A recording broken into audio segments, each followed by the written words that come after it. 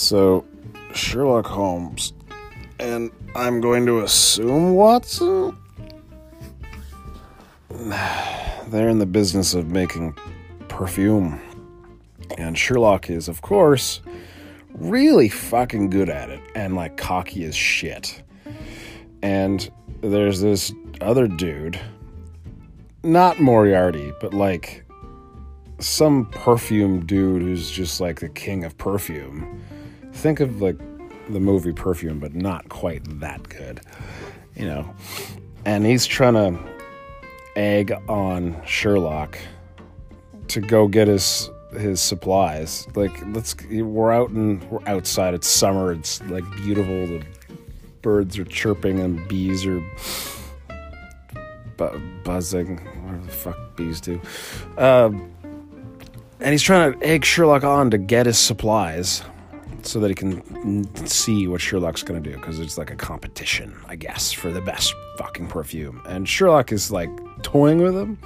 He's like, oh yeah, I'll get this. And he takes a vial, a glass vial, and we're in, like, this fucking beautiful, like, paradise, like, garden of, it's like something out of a fantasy book. Like, think like The Shire, but more pretty. Okay, and he just takes his glass vial and he just starts spinning with, like, both arms out. He doesn't need to, right? Just one glass vial in one hand, and he's just capturing the essence of spring, I guess. And he just spins and spins and spins and spins, and then he stops and he quickly caps it with this incredibly long, like, unnecessarily long cork sponge. So then after that, oh my god, what happens after that? He's like, oh, that's a good one. Yeah, why didn't I think of that? Spring. Nice one. And he's like, yeah, thanks. No, that'll be good. And, like, Sherlock just being all cocky because he knows he's got something up his sleeve, but Watson doesn't know that, and Watson's all worried. So Watson starts bringing him down this weird, like, bridge where there's samples along the side with, like, labels of perfume. I don't know. The world's crazy for perfume at this time. For some, I don't know why. They just are. And it's this idyllic, sort of perfect world of everything's beautiful all the time. And Watson's like, come on, Sherlock, you gotta hurry up, I guess, because the contest is coming or something. I don't know, right? And, like, what about honey? Have you thought of honey? And he's, like, pointing to honey, or what was it? It was vanilla. I was like, what about vanilla? He's like, I have a vanilla. Well, what about lemon and tea or whatever? He's like, I also have one of those. Like, oh gosh, Sherlock. And he brings him to the end of the bridge, and there's, like, a refrigerator there just by itself, like a little beverage cooler. I don't know where it's getting its electricity from. And I forget. It was one of the suggestions that Watson was making. It was like, what about? And blah, I forget what it was. And then Sherlock, like, turns to look at the mini fridge, and he's like, damn it, Watson, you know that I hate having my shit compared to stuff I've already done, or something like, what was it? Oh my god, no, it was, I hate having my old perfumes compared to, like, beverages or something, or close. No! Oh my god! Right. Okay. I just dropped my phone on my face. Yep. So, oh, I just lost it. No. Okay, I got it. Okay. Damn it, Watson. I hate having my perfumes nearby so that I can smell them next to new smells that could potentially create new perfumes or something. It was more elegantly said than this. And he just starts, like, just wildly sniffing at the air. I think he opens the fridge and like just starts smelling his own perfumes with the other smells. And Watson's all happy now because clearly they're going to win this contest. Cut to, and immediately, new dream of me going through an Instagram feed of this mother who has done this about a dozen times. So it seems on the Instagram feed. Her playing hide and go seek. Is it hide and go seek? Yeah, not peekaboo. Hide and go seek. Okay. With her infant baby who's in a stroller in the pitch dark. And every single one of the Instagram videos, you click on it, it's all dark. They're all dark, right? You click on the video and she like finishes counting and then it's just like silence. And then the baby just starts laughing. And the mom's like, well, you got me. And she doesn't turn on the fucking light.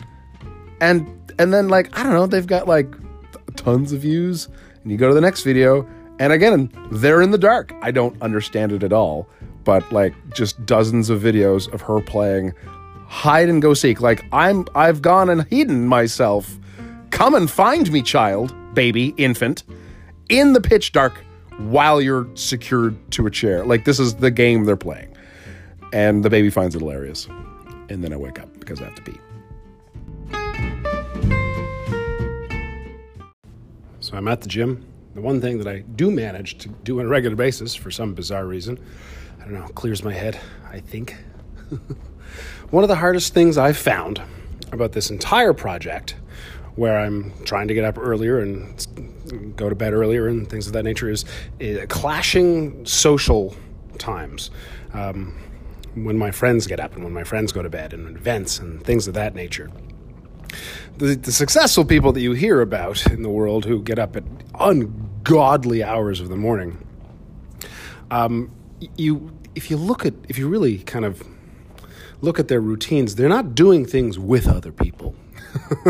It's all a very lonely sort of, So last night I was invited to my friend Reese's place to play a board game, a very complicated tabletop zombie. It's called Zombicide. It was a Kickstarter that he bought 2 years ago. It took a year to get in the mail. And it was great. It was so much fun. Oh my God. Like I needed that. I've been so stressed out the past few weeks ever since like Christmas, the holidays and all that stuff. So just getting together with friends for dinner and this board game that lasted for like 6 hours. It was insane. But it was so much fun. But then, I'm going to bed at like 2:30 in the morning when I get home and waking up just, oh God. So I don't know if I can do my thing of being up at 6:30 in the morning by Sunday because my schedule's already fucked. God, it's tough. It's really, really tough. If I had like no other obligations and was just a robot and just took my melatonin at set schedule and didn't socialize or be human, then I could probably do it. But what do they say about making plans? It's fucking stupid. Is that the saying? I don't know. There was one funny story that I want to relate to you that happened last night. It has nothing to do with sleep.